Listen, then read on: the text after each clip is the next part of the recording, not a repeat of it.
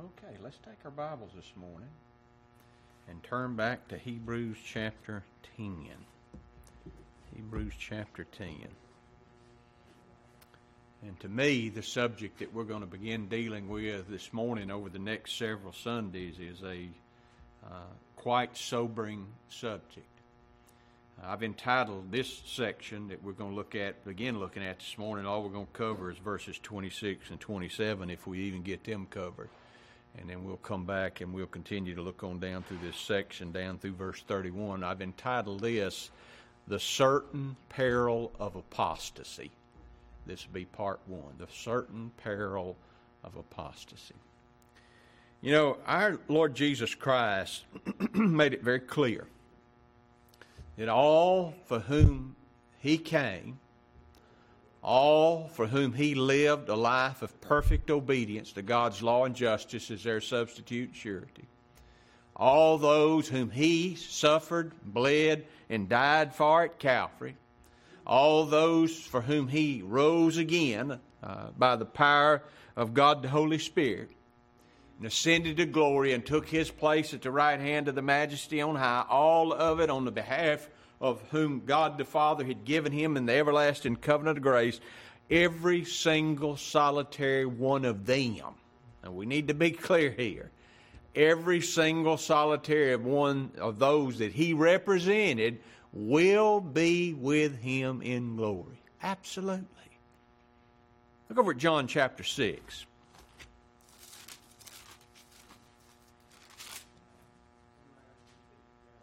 It seems it staggers me that people who claim to believe sovereign grace, claim to believe the same gospel that we believe, turn around and start trying to put conditions on sinners, saying that if they don't fulfill whatever the condition is that they come up with, whether it's faith or continued obedience or however they define good works or forgiveness or love or compassion, whatever men come up with, for them to place any condition on the sinner is to deny the reality and the truth of salvation exclusively by grace, based on Christ's blood, His righteousness, His obedience. Folks, you cannot have it both ways. If it's of works, it's not of grace. Otherwise, grace is no more grace. And if it's grace, there's no works in it, period. And I know men they think that's just... No, we got to... Listen, we are. And I don't think I've ever said this, and I know I've certainly never implied it. We do want to obey God. Don't you? I do want to glorify and honor my Lord with my life. Do I? Not on your life. Listen, I have never in my life perfectly forgiven anybody. Have you? I have never had perfect love, not even for my wife who's a believer. One time in my life, perfect love. Now, I love her. And if we go by the standard of love that men consider love, yeah, I've loved that way. But I hadn't loved like Christ loved. Because I guarantee you, I don't care how loudly men or women shout it, or talk about it, and fuss about it, and fight about it. There are conditions on our love and our forgiveness. If you don't forgive me, what? I ain't going to forgive you. And if you don't love me, I'm not going to love you. And you can sit there and tell me you don't do that, but the reality is, I tell you what, test it. Let somebody wrong you. And then forget it like our Lord forgot it. Because He put it away. Because see, that's the thing, I can't put it away. If I could forgive you, if I could love you, still wouldn't amount to anything as far as righteousness is concerned. Christ did that. Period. Oop, forgot to turn my phone down. That's me. Wait, let me turn this thing. That's the first time I've done that since I've been up here doing it. Ding, ding, ding, ding, ding. I feel like Goofball now. Okay, now it's all turned down. But look here at John chapter 6. This is the thing. Verse 37. All that the Father giveth me. How many? All. Now, if He gave Him everybody, look at the next phrase. Shall come to me. And him that cometh to me. Now get this right. This destroys all that false doctrine out there and heretical thinking and theology that salvation is procured by something the sinner does. It destroys this idea that God loved everybody, and Christ died for everybody. And that He wants everybody to be saved. That's the thing that the Lord taught me a bunch of years ago, at least 3 decades ago. He taught me this. Whatever God desires and determines to do, He does. He don't want to do anything. We want to do a lot. Conditions change. Right? But He says, everyone that the Father gave, they're going to come to me, and him that cometh to me, every one of them that comes, and all is going to come that the Father gave him.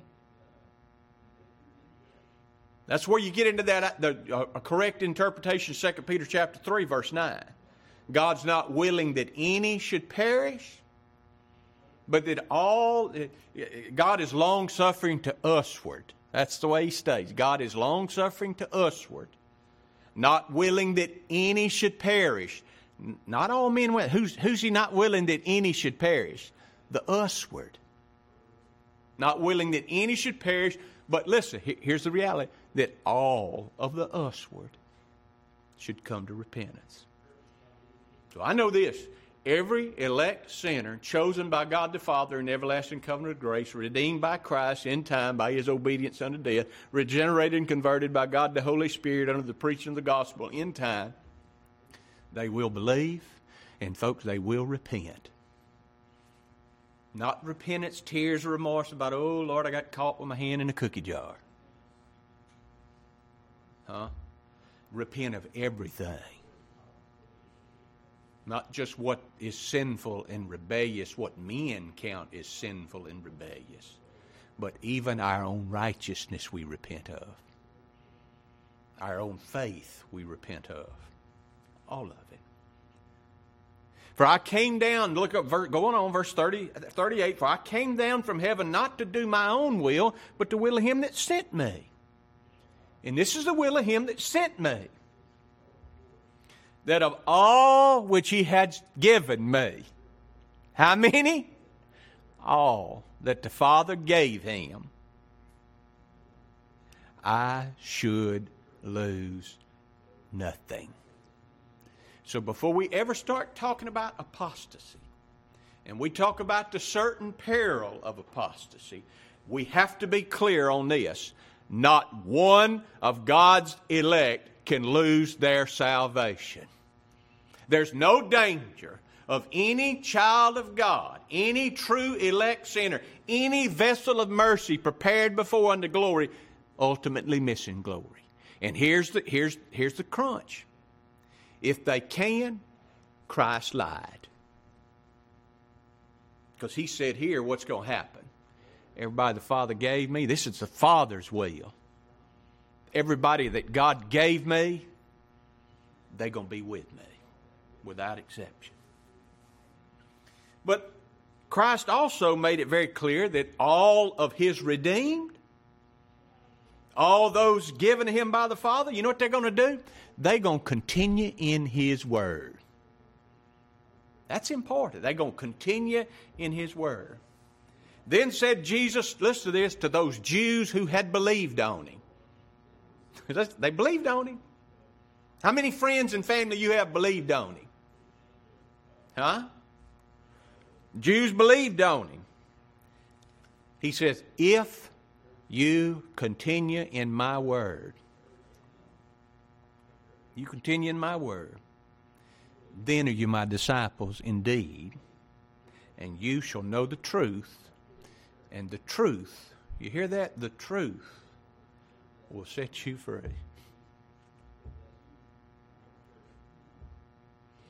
Tragically, we know what happened to the vast majority of these Jews that had believed on Him. Because you go right on down in chapter 8, verse 44, this same chapter, Christ looked at many of these Jews who had believed on Him, and what did He say of them? You are of your father, the devil. And the works that your father did, you're doing the same exact word. Now this word that our Lord Jesus Christ used here, continue, in the original, it's the same word that John used when he wrote by the inspiration of God, the Holy Spirit, his second epistle. You know these verses real well. You ought to. 2 John verses 9 through 11.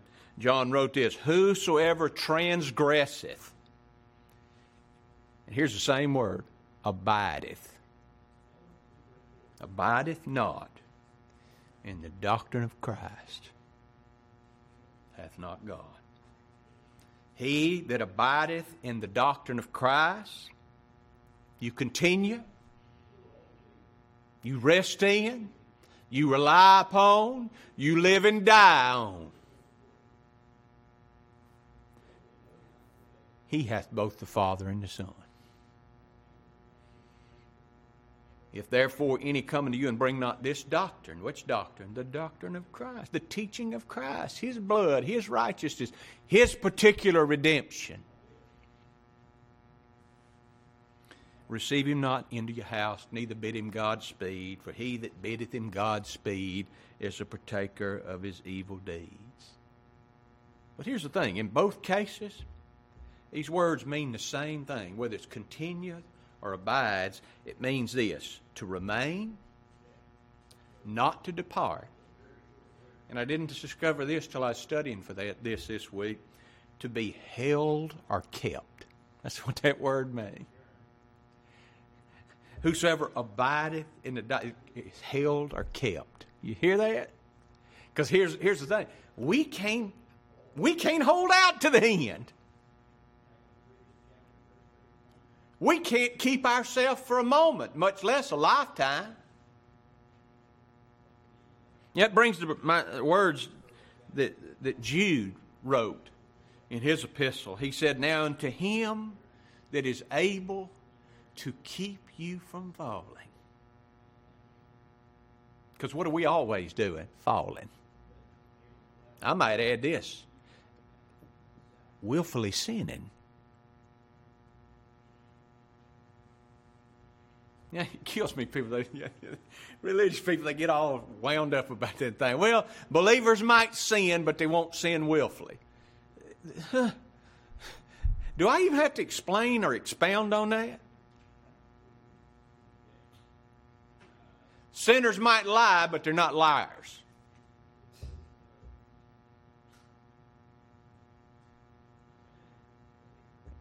Folks, Jude's not at odds with Paul. Jude understood, and I guarantee you the practice of his life was the same as the Apostle Paul's was. He continually cried out, just like we do, O wretched man that I am, who shall deliver me from this body of death which is always falling? He's able to keep you from falling. And listen to this. He's going to do that. He's going to keep me from falling. But praise God, this is to present you faultless before the presence of His glory with exceeding joy. To the only wise God, our Savior. You think that He's the God, our Savior? Be glory and majesty and dominion and power both now and forever. So I'd say it's pretty clear that no elect sinner can lose their salvation. And it's also clear that every elect sinner, what will they do? They will continue and abide and hold fast to and be kept in the gospel of God's free grace throughout their lifetime. So if that's the case, and it is, we've proved that from the Word of God, not from emotions or sentiment, or from something some old dead preacher came up with. This is the Word of God. Huh? This is in agreement with what Paul wrote in Romans chapter 8.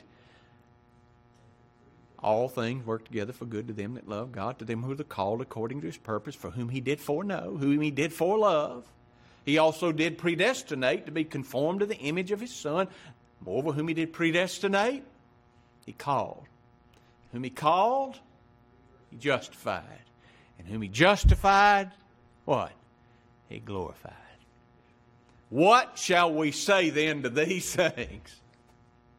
If God be for us, and He is what? He foreloved us, He predestinated us, He called us, He justified us, He sanctified us. If God be for us, who can be against us? Who shall lay anything to the charge of God's elect? The answer is an emphatic nobody. Now, since that's the case, what do these words mean that we're going to read here? Turn over back to Hebrews chapter 10. Look at verse 26. These words have tripped up many biblical so-called self-professed scholars. Paul writes, or the writer of Hebrews writes, for if we sin willfully, after that we have received the knowledge of the truth, there remaineth no more sacrifice for sins. Let me ask you this. Since you came to believe the gospel, have you committed one willful act of rebellion? Just one. Where you knew that something was wrong and sinful and evil and hated by your God, our God, and you went ahead and did it anyway. Any prejudice, because I tell you what, prejudice is premeditated for the most part. Any prejudice toward any other race, just once, because this is not a continual application. He says, if we sin, not sins, or we are sinning willfully. If we sin willfully, it's one specific sin, whatever this sin is. So if it's like this religious world falsely taught us that believers cannot commit willful acts of rebellion, I'm looking and you're being talked to this morning by a man that is going to hell. Because that's what he says. If we sin willfully, there remains no more sacrifice for sin.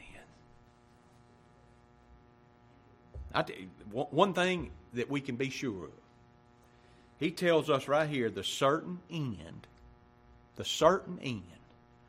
of all those who at one time gave mental agreement to the gospel, claimed they believed it, claimed they loved it, claimed it was their hope, claimed that all the truths applied to them, and then left it, rejected it, turned with bitter hatred upon it. You notice carefully here that whatever this sin is, he says it's willful, it's malicious, and it involves the intellect.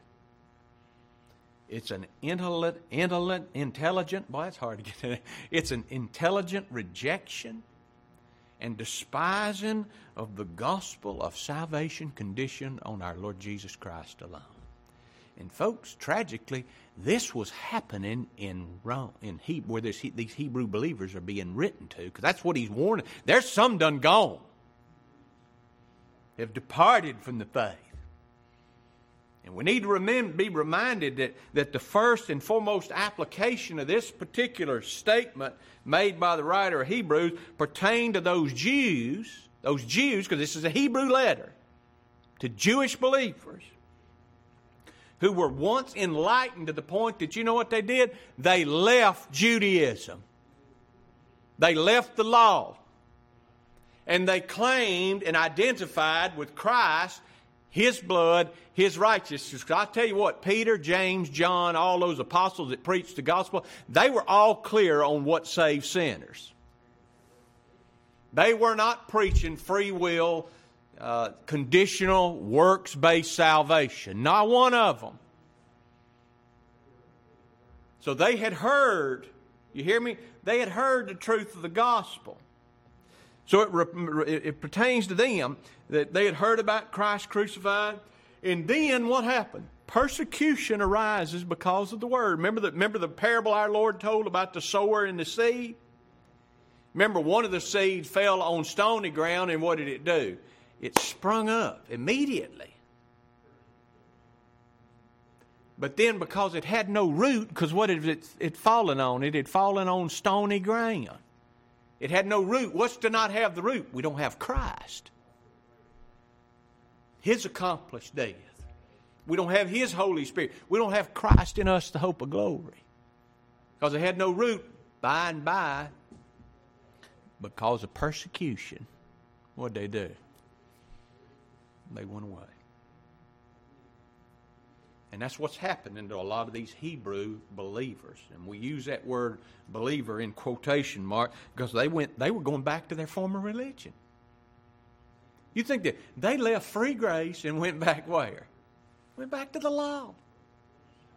Went back to a priesthood that they had been told. He'd been told them in this letter what? It's impossible that the blood of bulls and goats could take away sin. Why are you going back? Because not only is it impossible to do it now, it's always been impossible for the blood of bulls and goats to take away sin. Listen, you could have shed all the blood of every bull and every sheep and every goat on the planet. Couldn't put away one sin. Not one. And folks, here's the thing. These folks not only rejected Christ's person and His office and His atonement, but they now actually hated the gospel they once professed. How do we know that? Listen to this. For it is impossible for those who were once enlightened and have tasted of the heavenly gifts and were made partakers of the Holy Ghost and have tasted the good word of God and the powers of the world to come, if they shall fall away, to renew them again into repentance, seeing what happened to happen if for them to be, Christ's going to have to die again. He's going to have to be crucified.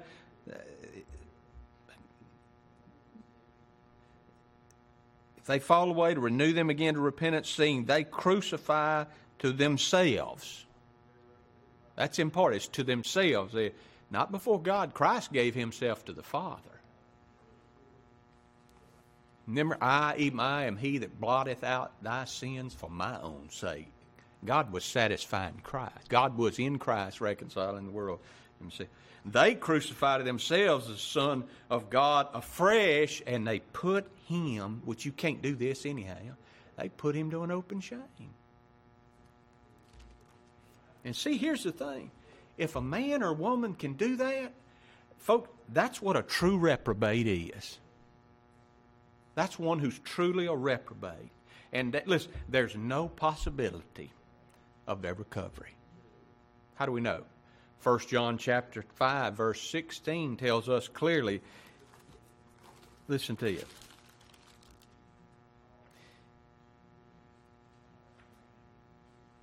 If any man see his brother sin which is not unto death. Which ones are those? Adultery, murder, lying, stealing, faithlessness, hatefulness, treachery. You see a brother sin a sin not unto death, he shall ask, and he shall give him life for them that sin not unto death. But there is a sin that is unto death. Hear this? There is a sin that is unto death. I do not say that you should pray for him. Why? He sinned against the Lord of glory, the Lord of light. Now, I want to be very clear here. This does not apply, like even over in the book of Romans, this does not apply to those who hear and reject the gospel. Like Paul wrote there in in Romans chapter 10. You know those first 4 verses? You ought to have them memorized. My heart's desire, brethren, my heart's desire and prayer to God for Israel, my kinsman according to the flesh, is that what? Who's he praying for? He's not praying for people that have departed from the gospel. Who's he praying for? He's praying for the Jews who don't want no part of the gospel at this point in time. They hadn't given mental agreement to it and rejected it. They just rejected outright. And he's praying for them. What do you pray? That they might be saved. For I bear them record. And here's their problem. They have never claimed, these Jews that he's prayed for, they've never claimed one time they're going to heaven based on Christ's blood and righteousness. What was their claim to fame? Going about to establish their own righteousness, not submitting themselves to the righteousness of God. And he prayed for them.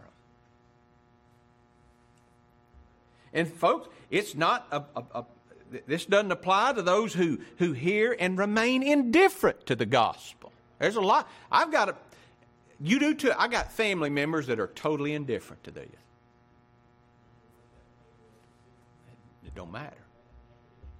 They're more concerned about who's the president, or how we're going to get prayer back in school, or how we're going to get the 10 Commandments back in school, how we're going to get all these LGBTQ plus people back in the box. You know, how we're going to get them out of our way.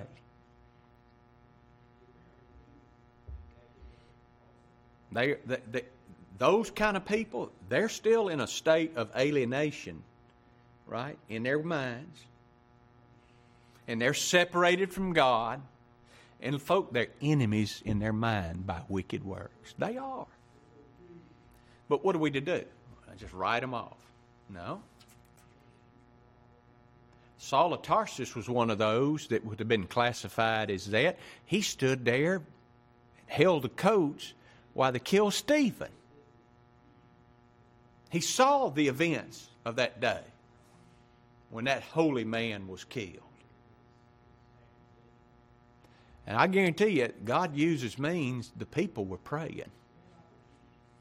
They were praying that the Lord would be merciful and be gracious. Folks, even Stephen said, thank God it applied to Paul. Do what? Don't lay this to their charge. Don't hold them accountable for this, Lord. Now that's loving somebody, isn't it? They stoning you to death, and he, like our Lord before him, was he pray? Don't charge this to them. He knew them. Those Jews were out of their minds. They were like the Gadarene demoniac. All of them. We're to pray for them, and what are we to do? We're to use every opportunity that the Lord, by His providence, provides for us to encourage them to do what? Believe and rest in Christ, His blood, and His righteousness. I tell you what, I thank my God through Christ Jesus my Lord. I only know of one individual in my lifetime that I've dealt with in the 35 years I've been around the gospel that I know has done exactly what we're talking about here. The boy knew, understood, claimed he loved and believed and rested in Christ and His righteousness as his only hope. He came to a dear brother in Christ and professed that same faith in the Lord Jesus Christ and asked him, would you baptize me? And much like the Ethiopian eunuch that asked Philip, is there any reason that would keep me from being baptized? And he said, do you believe that Jesus is the Christ with all your heart? And the boy said, I believe that Christ is my hope with all my heart. This same guy sent me a text about 6 months ago and said that what he had formerly believed and what I preach and believe today is of the devil. Said it's devilish and demonic, and it's again. He even not only does he now deny the gospel of God's grace, he denies the entirety of the Word of God. He said it's all phony and it's fake. Oh, you can't be recovered from that. That's what he's teaching here. Unregenerate sinners, folk, they can give mental agreement to the gospel. I gave mental agreement to the gospel. Didn't you? So this reveals what has to be done when somebody stands up and preaches the gospel. They have to preach salvation by blood and Christ's blood and righteousness.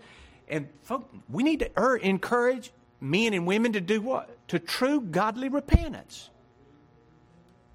Repentance of what? The thing that is so precious to them. What's precious to men? Good works, morality, sincerity, religious profession.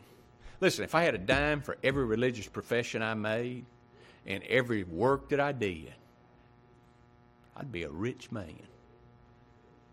But I'd only be rich in this world. I wouldn't be rich toward God. Folks, that's the thing. I always think about this. When our Lord was very clear. Straight is the gate, narrow is the way that leads to life, and few there be that go in thereat. Why? Because everybody's trying to drag all that dadgum baggage in. Christ is the way. He's straight, He's narrow. His blood, His righteousness, first, foremost, for eternity. All of it. And folks, here's the thing. Those who do, every one of them that's given mental agreement to the gospel, I've seen this happen multiple occasions. Those who have just given mental agreement to the gospel, believed a few truths and facts, have not truly repented, folks, if they're going to go back. They'll be like Lot's wife. They'll turn their back on the gospel because, listen, they've never repented of what is fruit unto death. And it's impossible for an unregenerate sinner to repent of their sincerity and their religious obedience. Won't do it. You mean my faith don't count? That's part of the problem. You think your faith counts. You ain't repented. You mean to tell me that my good works don't count for something? That right there shows me what? Which one do you think's most important? It is Christ alone, period. And you listen to me. If there's no true godly repentance, which we've got to be clear here, where does true repentance come from? Like faith, it's a gift of God. There will always, if you have not truly repented, which is part and parcel, you get faith and repentance together. Both are the gift of God. If you have not truly repented, turned your back on all your former religion, your dead works, your fruit unto death, there is always a possibility, what are you going to do? You're going to fall away. And you're going to reach back over there. Well, I know I'm saved because this change event happened in my life. I used to be a liar and I quit lying. I used to didn't go to church and now I go to church. I didn't ever read my Bible. Now I love reading my Bible. Folks, a lot of people love reading the Bible. They don't know anything about the truth because it's a closed book to them. The writer of Hebrews said this, and truly, if they had been mindful of that country from which they came out. In other words, if they'd have thought back to where they came out of, they might have had the opportunity to have returned. Paul said this to those at Philippi, forgetting those things which are behind. What things? I was in studying for the message I'm going to preach to you this morning from Philippians chapter 3. First time I ever really looked truly at this verse. Forgetting those things which are behind. Probably stated it wrong. I'm going to state it right this morning. Forgetting those things which are behind. He talking about his former sin? No. He was already said, we are the circumcision, which worship God in the Spirit, rejoice in Christ Jesus, put no confidence in the flesh. So that's not the thing he's forgetting. Forgetting about the fact that he was there when Stephen was stoned. Forgetting about the fact that he got a letter from the believers, from the high priest to go down to Damascus and get every believer and bring them up and put them on trial, put them to death. Is that the things he's trying to forget? What's he forgetting? Those things which are behind. What are the things behind? Read Philippians chapter 3, I think starts in verse 7, where he gives you the list of those things that are behind. The righteousness which I had was declared by the law. What was I? Blameless. I'm forgetting that. Huh?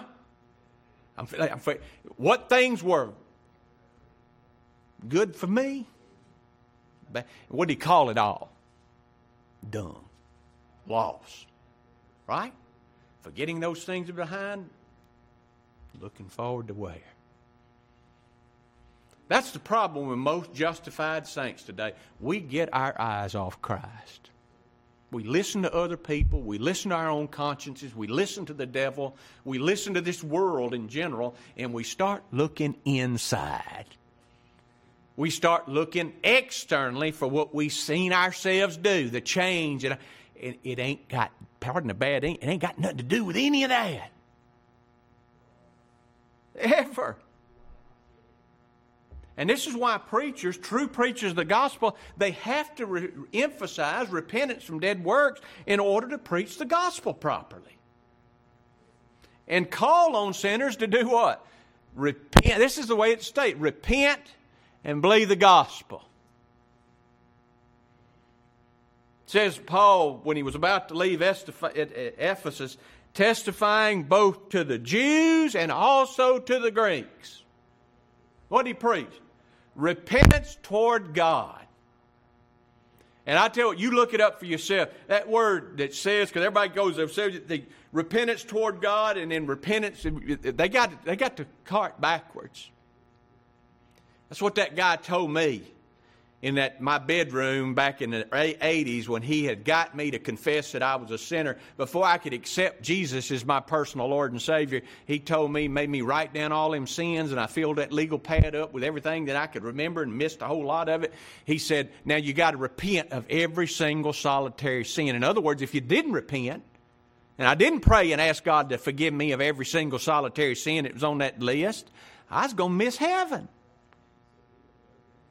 This is not saying you repent and after you've repented of every wrong that you've done, then you have faith. No, it's repentance toward God. And the word and is even.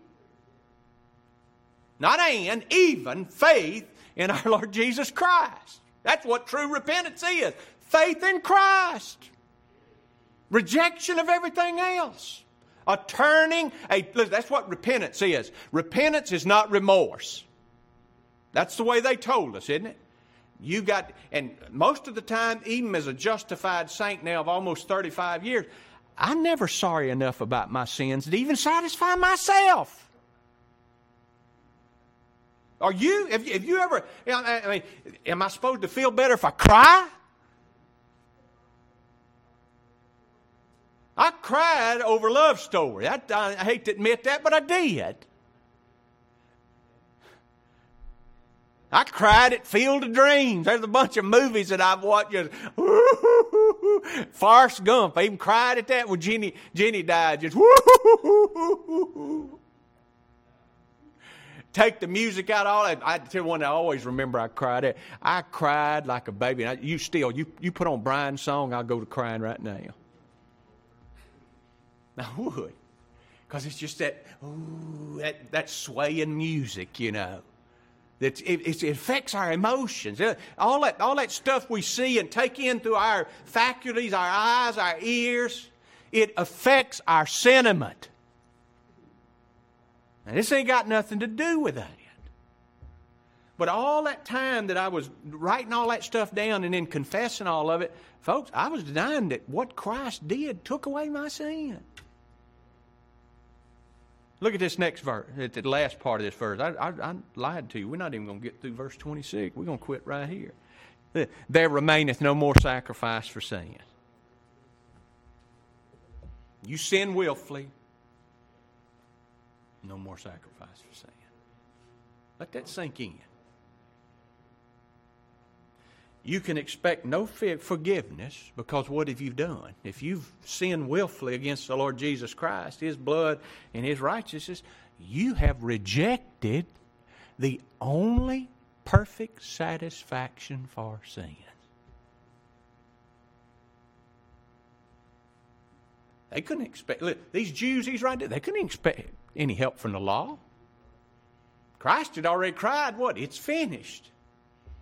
And when He cried, it's finished, what happened? The veil was rent in two. The law was no more. It had been set apart and set aside. Why? It had been fulfilled. If we have Christ, there remaineth no more sacrifice for sins. Why? Because He's done it all. They couldn't come back to the gospel because what have they done? They've rejected it. So two things occurred. God's law now curses them and condemns them, and they despise what? The imputed righteousness of Christ revealed in the gospel. So, damned if they do, damned if they don't. They had nothing to plead. Nothing. Why? There remains no more. What are you going to do? You going to dig Christ up again? You going to get Him to come back from heaven again? Go through the same suffering again and suffer and bleed and die again? Because you've already rejected Him. Turn from Him. And folks, I tell you, this is the great, I'll go even further than that. This is the unforgivable sin. You know, I preached a message on that, the unpardonable sin. This is the only one that cannot be put away. Unbelief. You reject God's Christ. God's Christ, not the one that Mama and Daddy and Grandma and Grandpa and all them dead world religious leaders told you about. The Christ that God revealed and manifested. The one that was sent into the world to save His people from their sin. The one who through Him, God was in Christ, reconciling the world unto Himself, not imputing, not charging their sins to them. Why? He charged them to Him. You reject Him, folks, it's the greatest sin that brings the greatest punishment. Those who reject God's one true gospel, they don't believe that. But justified sinners know it to be so. Yeah, I've seen people come, seen people go. Don't you pray all the time, Lord, don't let me go. Don't let me leave. For God's sakes, don't let me ever reject Christ, His blood, and His righteousness. And here's the thing, those that reject this and deny it, they find peace in their life somewhere else, something they feel, something they've done, something other than Christ's righteousness. Folks, that's what I've been trying to tell you all the time I've been your pastor. You got to look for comfort the only place comfort can be found. In Christ alone. See, here's the thing. There's no going back to the Mosaic law. So if one professed that Christ was the Lord their righteousness, and they willfully turn from Christ in the way we've talked about this morning, there's no hope. There's no hope. And we'll stop right there, and we'll come back and we'll look at verse 27 next Sunday. You're dismissed to worship. I appreciate your presence.